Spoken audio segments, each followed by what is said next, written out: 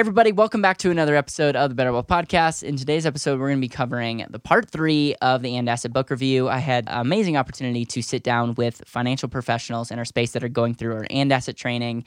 And before we're doing the And Asset endorsement and training to equip financial advisors to teach this, we wanted to go through a book review of my book, The And Asset. And so if you haven't listened to part 1 or 2, you might want to do that. But part 3 is all about what we call controlled compounding, the master account, and really the epiphany that, when set up and used properly, life insurance can be a phenomenal place to do things and not say no to other things. It was like this epiphany that we don't have to say no to this dilemma between control and compounding. And it was a big deal for me because I had this first world problem of saying, what am I going to do? Am I going to put my money aside and have it compound for the next 60 years? Or am I going to not have my money compound but control it? And the epiphany for me is I didn't have to choose. So a couple things is if you want to get a copy of my book, The And Asset, you can go buy it on Amazon, or you could go to betterwealth.com/vault.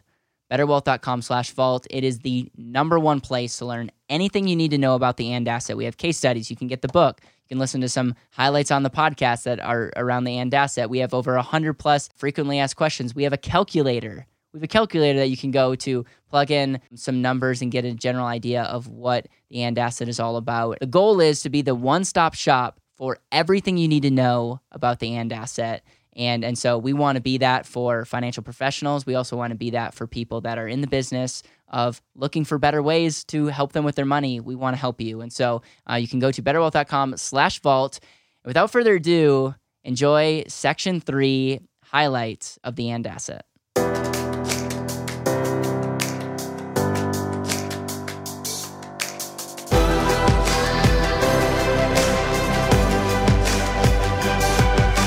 This is Better Wealth with Caleb Williams. If we're looking at the last couple chapters, I want to explain why I talk about controlled compounding and don't talk about life insurance. This is really, really important.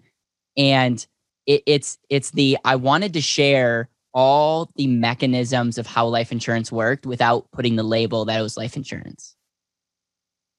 And I'm telling you, people that hate life insurance read chapter 8 and they go, okay, I get it.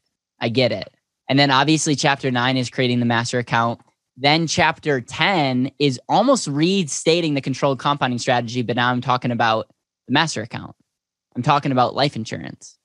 And I do that because controlled compounding is one of the most profound things that we do here at Better Wealth. And if you think about it, who out there do you know that can help people control capital and have their money continue to grow for the next generation? It's really powerful in what we do. And a lot of times we find ourselves playing defense or apologizing for it, and we shouldn't apologize. And then obviously the summary is just wrapping it all up. But I wanted you guys to understand why this was written. And there's people that will criticize anything. The reason why so many people buy this book is it lays out for the client efficiency, compounding, control, and then the building blocks of you don't fully understand the power of controlled compounding if you don't understand the power of both the 8th and 9th wonder.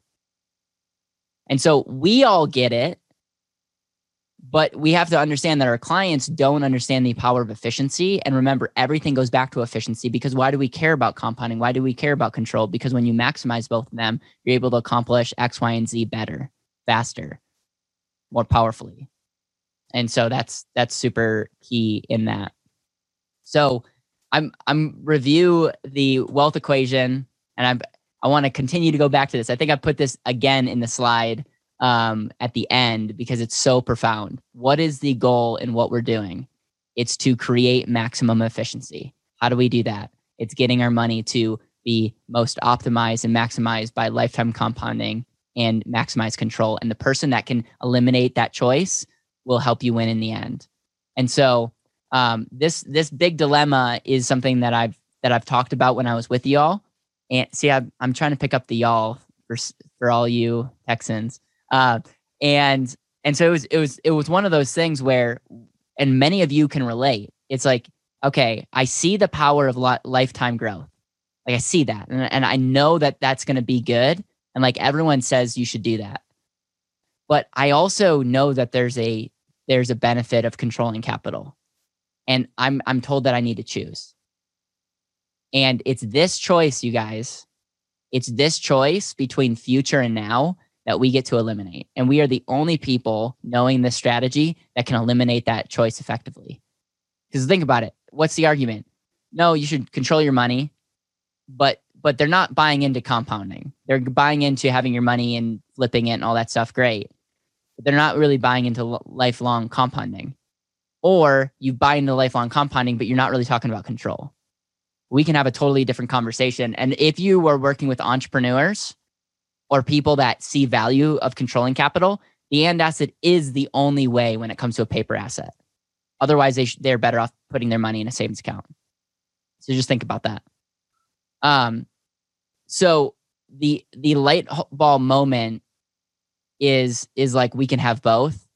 And again, I want you guys all to be able to articulate your light bulb moment. Like when Holly goes on to the podcast, she might have a different lifetime or light bulb moment. Chris might have a different light bulb moment. In fact, I'll ask some of you guys at the end what some of your light bulb moments. I'm going to ask Mike because everyone has something different. I asked one of my good friends the other day. His light bulb moment was uninterrupted compounding. It wasn't even the control aspect. It was like, where else can you have your money grow without taxes, losses, and fees for the rest of your life? Like, wow, that's powerful. So what is your light bulb moment? For me, it was that you could have both. So there's three types of people. And this one for me, like this conversation is really good because we got to, again, talk about the idea that we finance everything that we purchase. Every decision you make has a consequence. You have so many people out there that are saying, oh yeah, but I pay cash for this, or I do this. And they don't really understand like that your money, like you finance and everything you purchase, every decision you make has a consequence. And as a result, when you're able to quickly show this to them, they're going to think like you're a genius. And so what I usually do is when something happens, I'm like, I just walk people through. It's like, there's three types of people. Person number one, we can call them a debtor. We could call them Americans. Okay. It's people that go into debt, have no money. They don't save anything. They go into debt. And then they're on this treadmill, and this treadmill is called life of an American. Okay. They're paying interest, not on their terms. They're usually buying things that they shouldn't buy. And as a result, they're using debt, but because of their lifestyle decisions, they have no money working for them. In fact, they're paying interest. And we live in a world, especially in the conservative community, where if you pay cash for something, you're a better human being because people don't want this. There's no leverage in this. So the second type of person is we call the savers. And this person was my parents. Okay. Parents top 1%, made a lot of money, but at the end of the day, weren't really like I would call wealth creators. They were just like, hey, we are going to save money and we're not going to spend it. Fun fact, we rarely ate out as a family. And when we did, my parents wouldn't get French fries or soda, which by the way, I'm grateful for now because it's not really healthy. But I always remember like growing up kind of like with a chip on my shoulder. It's like, I feel like dad has a good job and yet we're not spending any money. Same thing goes with the cars is my dad was a VP at a company and was driving a 15-year-old car.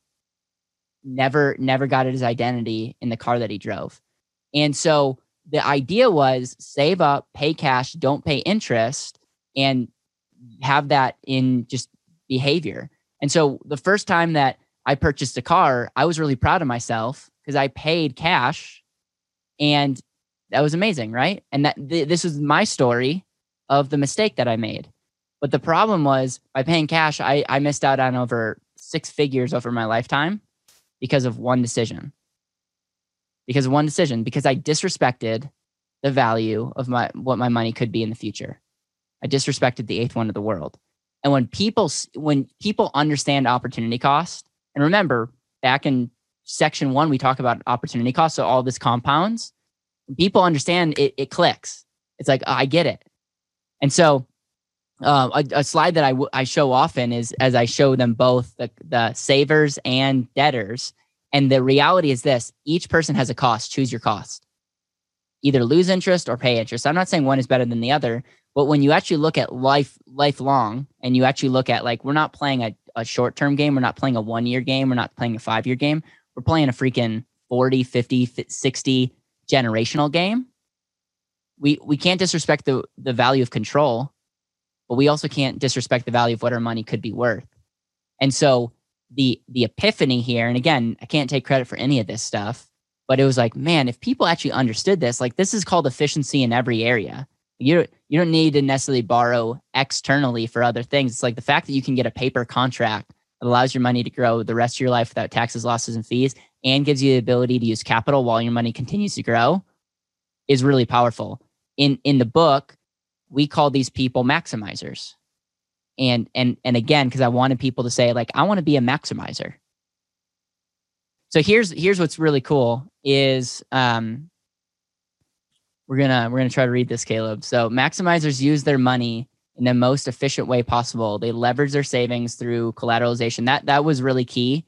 The idea of collateralization is another. We could go down the rabbit hole, but that paper asset allows us to collateralize our money, unlocking so many other things. And then this way we get best of both worlds. And okay, I'm not going to read. I'm not a good reader, for those of you that don't know.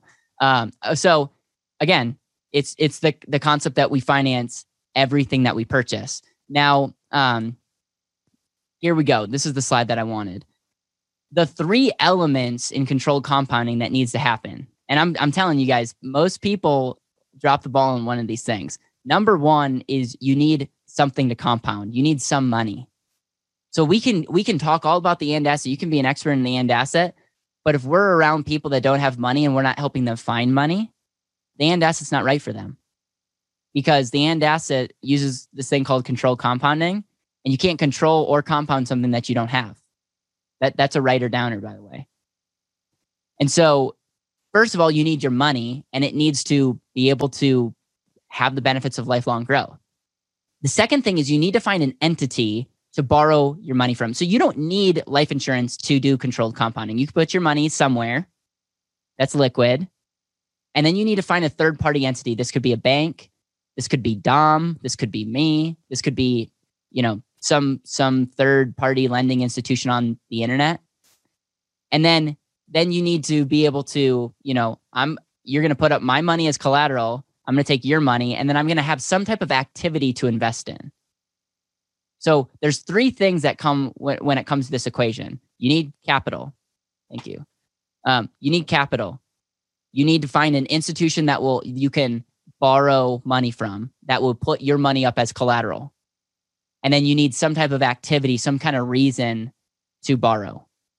Now, let's talk about the third aspect, is reason to borrow. A lot of people are borrowing money on dumb things. The reason I like to talk about this is we're not talking about life insurance. Let's assume that our money's not growing 4%. Let's assume our money's in a savings account earning 0.5%. We find an entity that can lend us money at 5%.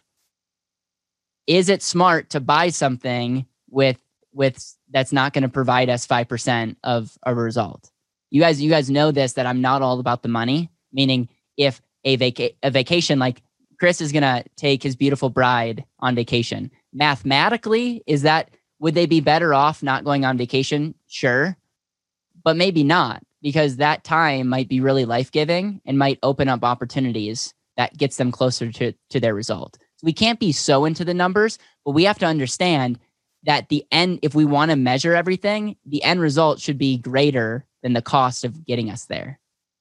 And so it's easiest to look at when it comes to taking a loan and investing in something, because then we don't have to get emotional about we don't have to lie to ourselves about all the things that we're going to benefit from X, Y, or Z. So you could, if you borrow at 5 to invest in an amazing opportunity to earn 4%, in this scenario, you're negative 20%. Costs you 5 to earn 4. You're not necessarily going to be running Berkshire Hathaway with that kind of, information and track record. But if you borrow at 5 and earn 7, now you got a 40% rate of return. Why? Because you paid the entity $5, you made $7. That's a 40% rate of return on your money, and your money might sit at 0 somewhere else, but this is the concept of controlled compounding. So can we all agree that if your money is not actually growing, or if your money is sitting somewhere that's not benefiting it long term, the having an entity to borrow from is and purchase, like, it's not as valuable. That's why life insurance is so valuable, because it's so beneficial short term and long term. And if we don't understand the benefits of it in retirement, in estate planning, and other things, it's gonna our solution gets weaker and weaker. And I'm telling you, understanding the true multi-dimensional aspect of life insurance, so powerful. Hey Caleb, I think your story with you in the book, with you explaining how you used your and asset to go take your trip for your nonprofit for the mission trip, is a prime example of the thing that you were explaining about. Hey, theoretically, I got a negative return on my actual dollars mathematically, but the benefit that you got from going overseas and making an impact, and the impact that it had on you personally, and it being a dream, is you can't even put an ROR on that amount of that experience. But the beautiful part about the and asset is it gives you choices, right? You have the option to borrow and use it if you choose to. You have the option to do nothing, or you have the option to potentially use other capital other places. But if you don't have it, you don't have options, right? You're only stuck with one thing. So that is a big thing. And you stole my thunder at the end, by the way. We'll get the story twice. That's a beautiful story, because at the end of the day, I paid extra interest to go to Guatemala in the short term. Long term, all my money was growing, most efficient. And if you ask me, Caleb, what do you actually want to do? Like, if money wasn't an issue, it would be to serve people. So why wait till I'm some age to do that? Dom has some really inspiring things like this. Our team is going to be changing the game and living out what people are only dreaming to do at retirement. And that's the power of what we're doing, is we're helping people have control over capital so that they can live their best life today and not in the future. And I love that you mentioned that, man. So the process of controlled compounding, we're going to go through this quickly. You place your funds in some type of master account. Why is it called a master account? Because we don't know it's life insurance yet. So you put your money somewhere, okay? Second thing, you identify what may be an asset for an activity. I like talking about asset-based activities versus liability-based activities. An asset-based activity helps you get closer to where you want to go. It helps you be more intentional. It could put money back in your pocket. Liability-based activities is the exact opposite. It's like spending money to be around people that drag you down. You're like spending extra money and being worse off because of that activity. Number 3 is you approach a lender, okay, and determine a potential terms for a loan. Which, by the way, good luck getting I'm laying this out, but how many of you have tried to get a loan, especially being a business owner? It's not necessarily the easiest thing. Number 4, use the lender's money. And number 5, you pay back the loan while your money continues to grow, compounding in the master account. Make sense, everybody? Looking for thumbs up, even though I can't see you. All right, cool. I can see Chris and Dom. Yes. So okay. So here's what I love about this photo on page 80 is it just gives you a clean breakdown of, like, if you could put your money in a place, you could get lifetime growth. We even had the lean drawing in the book, which is I was really grateful that we could pull that off. You have this institution, and then you have this money going elsewhere. The reason this is so important, you guys, and this is mainly for you, is like people get this mixed up. You've probably already seen people on the internet get all this quote unquote infinite banking stuff mixed up because they don't understand the players of the game. All right. Creating the master account. So I think I beat the controlled compounding concept, but those are the principles. Then we're going to talk about why life insurance is an amazing asset class and why the world needs to hear about this. And ultimately, with your help, getting to insure 1 million people, like how incredible is that going to be? And then we're going to talk about how the and asset, when set up and used properly, can use controlled compounding in, and it's just like, this is amazing. And so the way you build wealth is by maximizing the efficiency of the whole process. This is so important. Candace, goes back to your question. Like if you can maximize the efficiency that someone has in their process, they don't care about a product. They care about that, especially if you're able to give them what that looks like. And the way you maximize efficiency of the whole process is by maximizing efficiency of each element of the process. So again, you guys are going to see in week 2 of the course, it's all going to be about the audit. It's all going to be about auditing what someone's currently doing. We're going to show you how to audit with a model. We're going to show you how to audit without a model. And we're showing you multiple examples because we need to be able to have a process to show people. Remember the 16 benefits? Again, this was written to position life insurance in a good light. There's no doubt about it. And so early on, when we talked about the 16 ideal benefits, and we positioned it by saying, no asset checks all these boxes, not a chance. But we get people to start thinking about like which ones are most important. What we've changed in our process is when we talk about the list of benefits, we start getting people to highlight which ones are most important to them. Because again, in the sales process, then we can give them a solution that checks those boxes. These are all good tips. So, it's just another breakdown of the 16 aspects. So the very best place to set up your master account is with a mutually owned life insurance company using a specially designed dividend paying contract. Like this is where it's like surprise, but we have positioned it so like up until this point, we've talked about efficiency, compounding, control, and we've talked about all the principles that you have trust with somebody.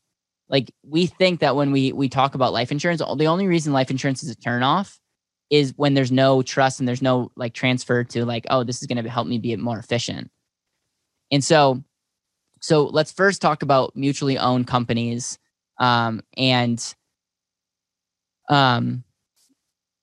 Really the benefit of being mutually owned is, let me see, let's skip ahead here. Okay, this is where I want to go. So the 5 parts of a financial vehicle, and this chapter is really important to read and reread if we want to really be excellent in what we're doing, is number 1 is the contract. Like we want to understand the importance of a contract. And in the book, we talk about like contractual benefits, and this is under contract law rather than under tax law. And when you're talking to people and you talk about life insurance, you want to make sure that you are dealing with, the reason why we call this life insurance is it's a contract with a life insurance company. It's really important. You have a contract with which you can anchor as say, the contract has a ton of benefits, but we do it with a life insurance company. And the reason why we do a contract with a life insurance company is because life insurance outdates the tax code. And when set up and used properly, it's one of the best legal tax loopholes in the game.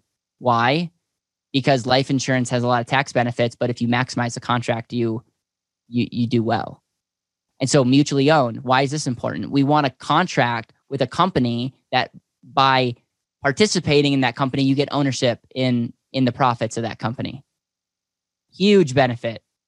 Huge benefit. Like Nelson, one of the things that he would say when I interviewed him is he said, long term, if insurance in general is a profitable company, which we all see their buildings, why wouldn't you want to be part owner of a company like that? Why wouldn't you want to participate in the profits? Again, long-term versus short-term, like these companies, especially the ones that can adapt, are going to be great. And we get ownership in that just on the type of contract we get. Dividend paying. Chris could go into a lot of details why if we're going to do especially banking style contracts, that a dividend paying whole life insurance contract is the best as it relates to early liquidity, the creating stable foundational asset. And so you want to make sure that the money goes to you and they're not just reducing the premium, because we don't necessarily care about the insurance benefit. We care about the cash benefit. And then specially designed, this is where that's why they're working with you, because you might be able to find somebody that works at a company that's mutually owned, that pays dividends, but they've never been taught and they don't understand the power of specially designing a contract. Not all contracts are created equal. Not all life insurance is created equal. We have to make sure before we start bashing people like Dave Ramsey and others, you have to look at some of the things that they're seeing. I would bash life insurance too if I saw half the things that go on in our industry. So this is actually good because we have, if you understand these 5 things, like we now have a stronger argument to play, a stronger statement really to make as it relates to, oh, life insurance is a horrible thing. Yes, it is if you don't understand these 5 things. But if done well, it can't be beaten. Okay. This is also really, really a key conversation. And what I usually do, and I'm actually going to do this. Oh, here we go. I'm going to draw this out for you guys.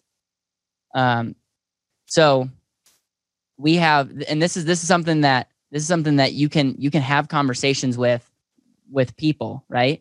If it's like life insurance 101, you have an individual and they want to buy life insurance. And let's say they want $1 million worth of life insurance. Now, here's the interesting thing. When I was at the bank, I had an app, and this app was, worked with an IMO kind of deal. And their whole value proposition is if someone wants life insurance, you can quote them and get the cheapest amount of life insurance. It was like a freaking commodity kind of deal. It's like, all right, come in, you can fog a mirror. Okay, all right, let me do this. All right, let's go with this company because this is like 10 cents cheaper. So what is life insurance? Life insurance is a commodity, but why isn't life insurance free? Because life insurance is a contract that's unilateral, which means as long as you keep up your end of the bargain, they're on the hook for theirs. So the life insurance company's liability is $1 million over a certain time period. Term insurance is pretty much saying, hey, we're going to rent for a certain amount of years. And if something happens, the insurance company's on the hook to pay whatever the face amount is. So the insurance company determines the minimum amount of money. And again, I know this is nothing new to all you guys. I'm walking you through how we have conversations with people. And so let's just say to do this, it'll be like $250 a year. And then, but for that same person, they could pay $11,520 for the same amount of death benefit with the same company. Why would they do that? Well, number one, it's permanent. So this is going to last forever versus over a period of time where there's a 99% chance that it's not going to, actually pay out. But the difference is the insurance company doesn't necessarily determine that. It's the government that regulates the max. Why does the government regulate the max? Well, there's a special life insurance is a contract that has a lot of amazing benefits, and all the 16 benefits, by the way, we could list. And you could say it doesn't, like in most cases, you don't get a deduction for the money that you put into a life insurance plan. But you can walk through all the benefits that have when you maximize the cash. Now, here's the epiphany, and this is going to gain a ton of trust with people. It's like, if you're going to do this for a cash play, the thing that you need to get right is you need the right contract, you need the right company, it needs to be dividend paying, and it needs to be specially designed. What do I mean by specially designed? We need to max the living benefits,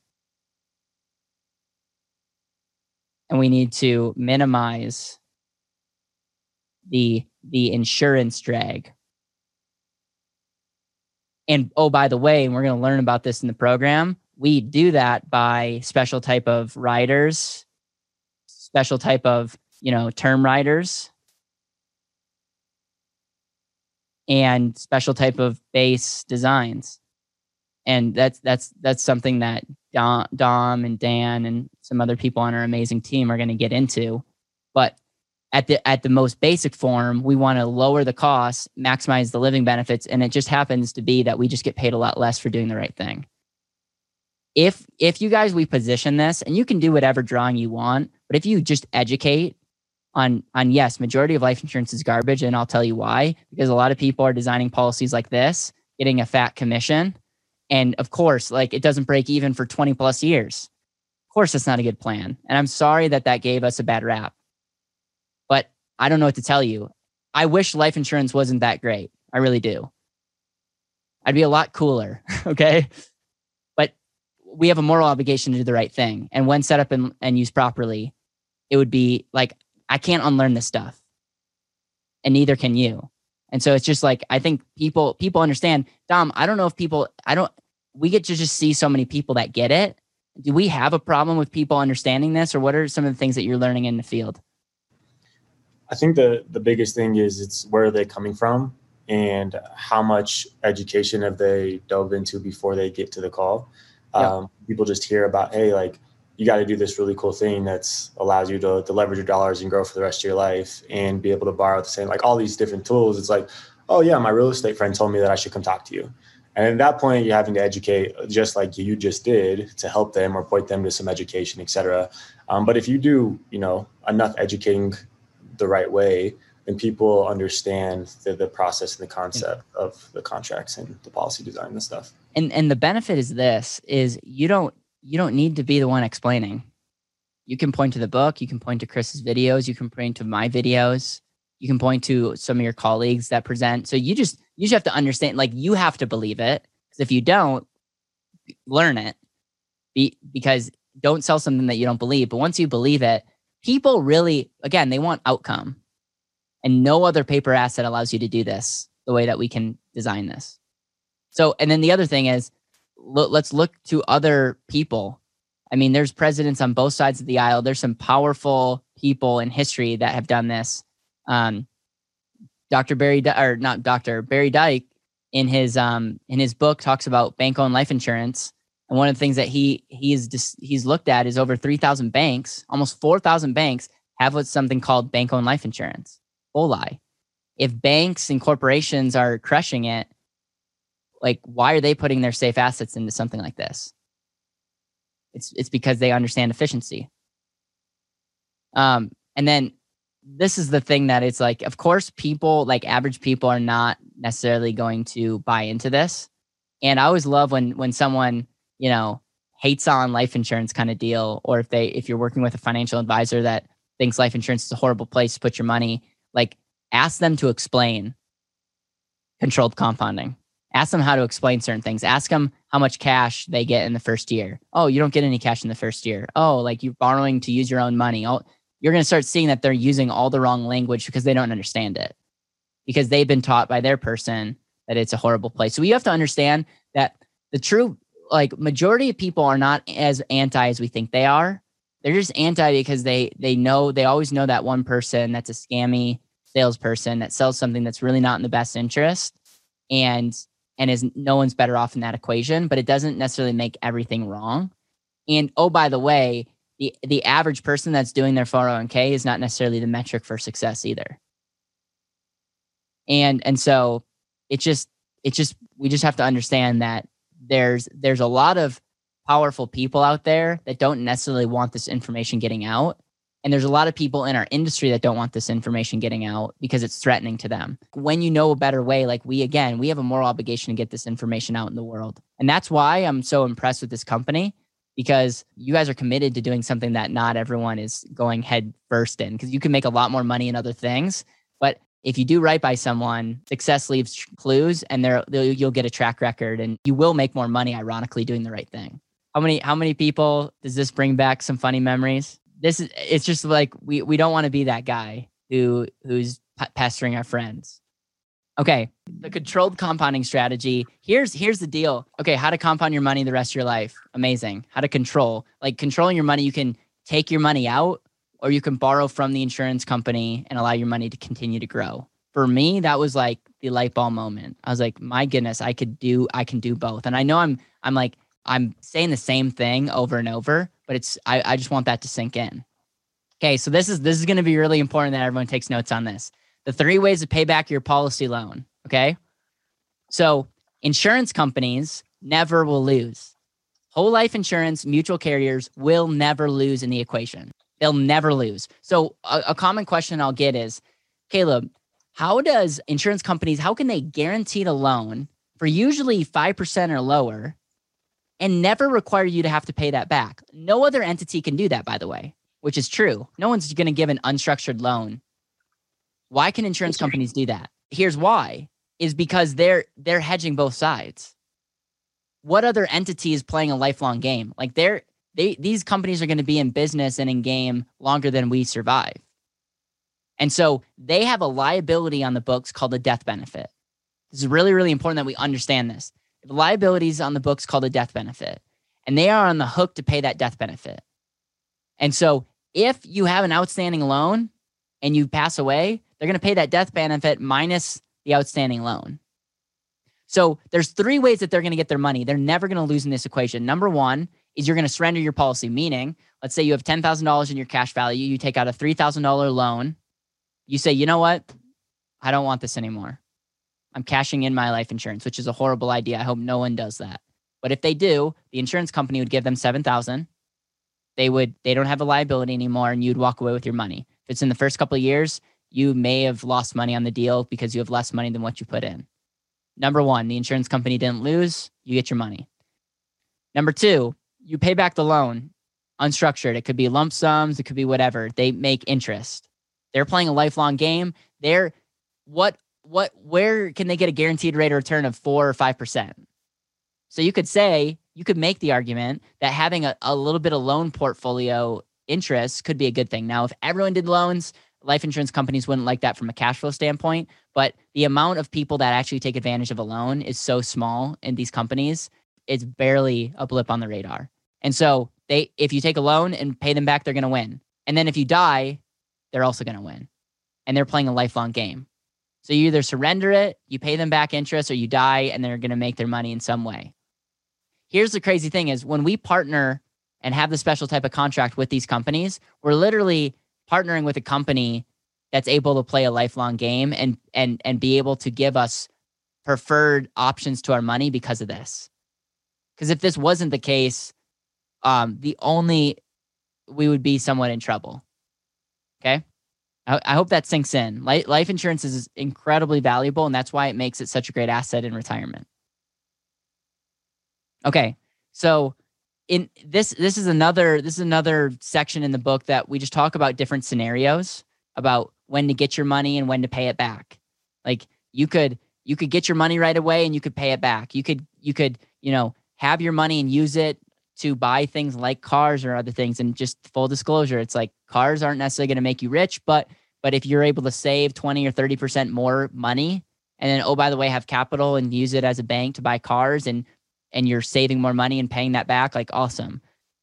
Also, like a lot of people that do like real estate flipping or real estate syndications use this strategy, and they just have an outstanding loan. And then when they flip something or they sell, they pay it back. In the book, I talk about delaying repaying. And I want to be very cautious in saying this because I would be very careful sharing this with people because of humans, because of psychology. But what I mean by this, and I'm actually going to share my screen. What I mean by this is if you have money in an account and it's earning interest over here, and then you have an insurance company over here, and let's say that it cost you 5% to control that capital, control cost. Okay. And let's say this activity over here is earning 12%. Okay. And you're still funding your policy and it's doing its thing. It's not max loan, whatever. Okay. The argument could be made that, yeah, you're going to pay yourself back, or you're going to pay the insurance company back, and obviously your policy is growing here. You have this asset, and then minus this control cost, which is true. And if you want to be conservative, or if you don't necessarily trust the human being and they're max leveraged, make them pay back that interest. It's just the better way to do business. And when they pay back, this lien gets lifted dollar for dollar, and it's all good. But mathematically, why would you pay 12% for a 5% cost? Like I want to, like, mathematically that doesn't make sense. Like if I can earn 12, why would I sacrifice a investment at 12% to pay a 5% cost? So if this is designed properly and it's designed well, and it's not going to be like, and again, Dom, I don't know if we can have a special video on this in the course, but you don't want to, there's got to be margin in this thing. It's got to be set up where it's not going to be a horrible design that blows up, and no one's going to accidentally blow up a policy without knowing. Like, it's really hard to do, but it has been done because people are too aggressive, and then this whole thing hits the fan. And now it's like, oh, that's not ideal. But assuming if your confidence level is super high in this, you don't have to pay back the loan within a certain period of time. In fact, if it's designed properly, the death benefit could pay off that loan, worst case scenario. I'm sharing that with you because the power of unstructured loan payments is really key, and it just gives us options. There's a strategy where you have multiple generations. You have, generation 1, 2, and 3, and they all have policies. And, the kids are doing super, super well because they're compounding their money forever. And then the next generation, when you pass away or mature, that money gets passed down to the next generation. Where are you going to put that money? Well, if the family was practicing banking and had some outstanding loans, now you're getting an income tax-free dollar to pay back a contract that's totally off the radar screen in the IRS.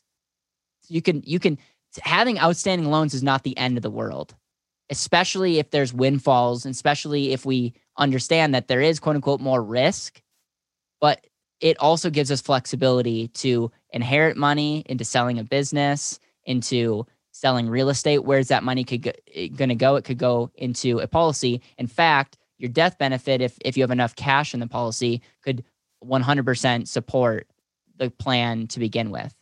The downfall to this strategy is human behavior, and things don't always work out the way we think. And there's somebody that lapsed their policy.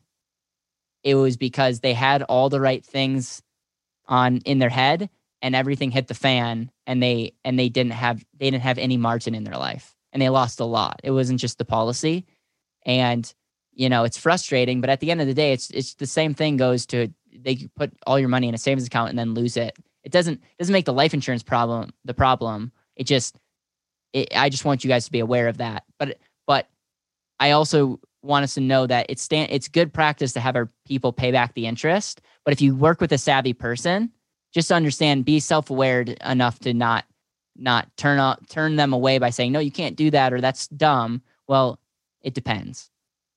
All right. So the and is really I would say the genius behind the strategy is when you can give your dollar 2 jobs rather than 1, you now don't just compare it to an investment, you're comparing it to a foundational asset. And this is a fun because it really unlocks so many things that you can do.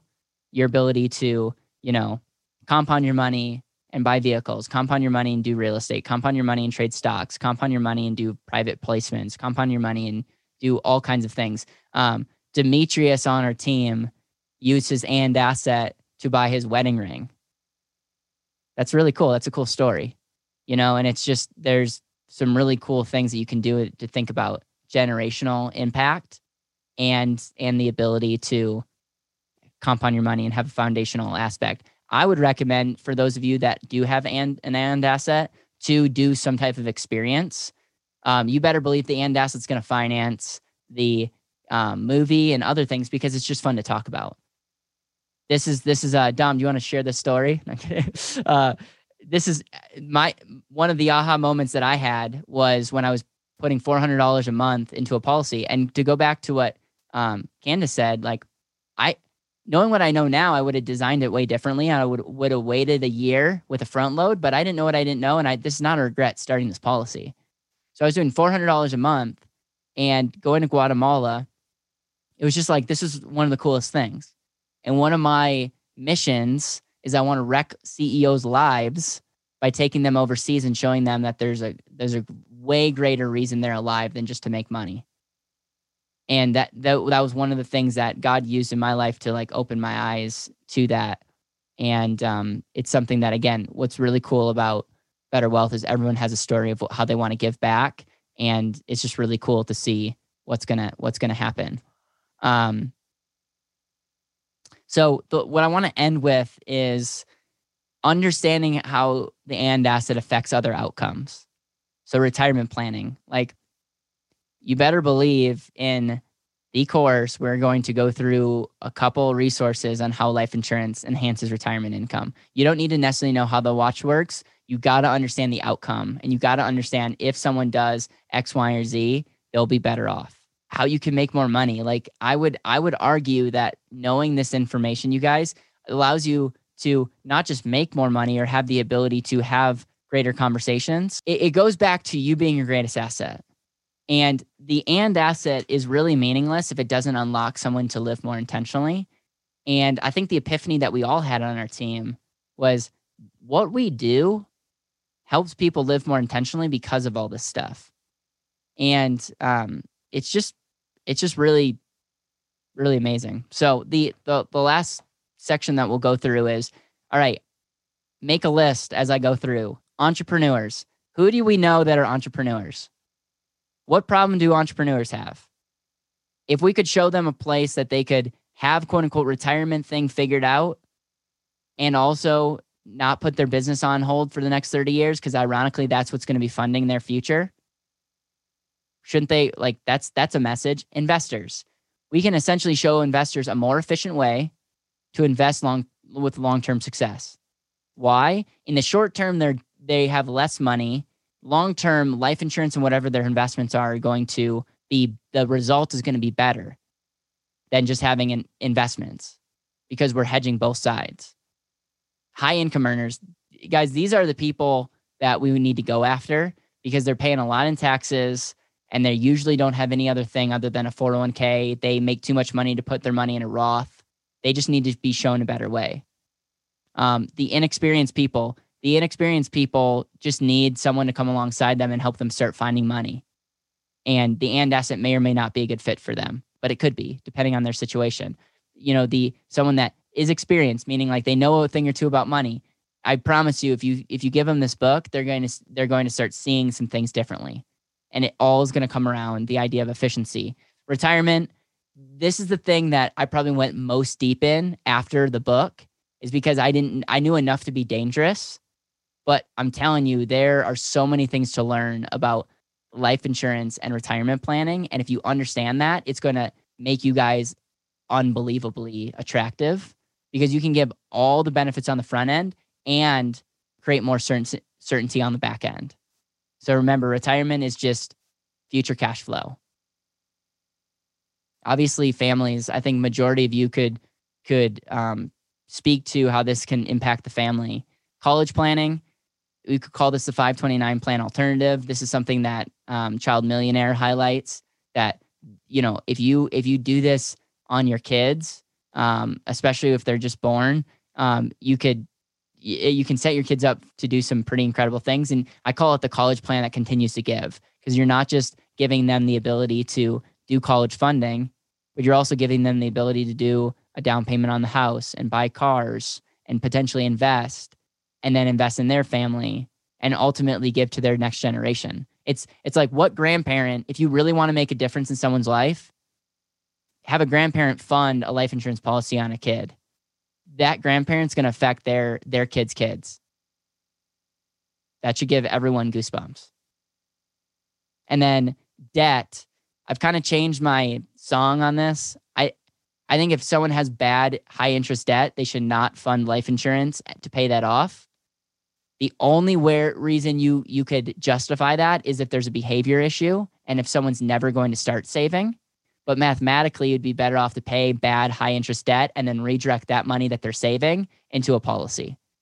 And then where there's a lot of people that we work with that have, you know, student loan debt and other things, and we show them an ability to fund an and asset, give them the ability to pay off that student debt. But what usually happens is having debt's not necessarily a terrible thing, and they're more efficient having debt and having an and asset than trying to pay that off.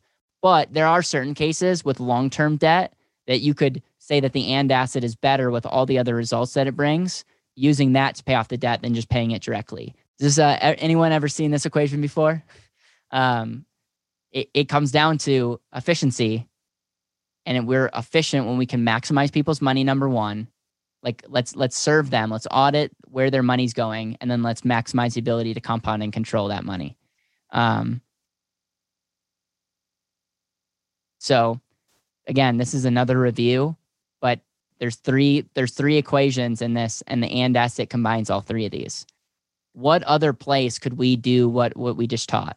Like, you'd have to put your money into some type of investment or some type of bond portfolio. You'd have to have some type of company that would work with you that wouldn't require all this paperwork every time you wanted to access money. They would have to give you a pretty competitive loan. Your money would have to be growing, but oh, by the way, is it going to be growing tax-free? Or will you have to pay taxes and other things? And so when you add up all the things that we talked about, we're not even talking about retirement planning. When you add up all those things, life insurance is one of the most attractive places to have at the foundation of your life. It just is, when we understand the 16 benefits and how it results in radical change.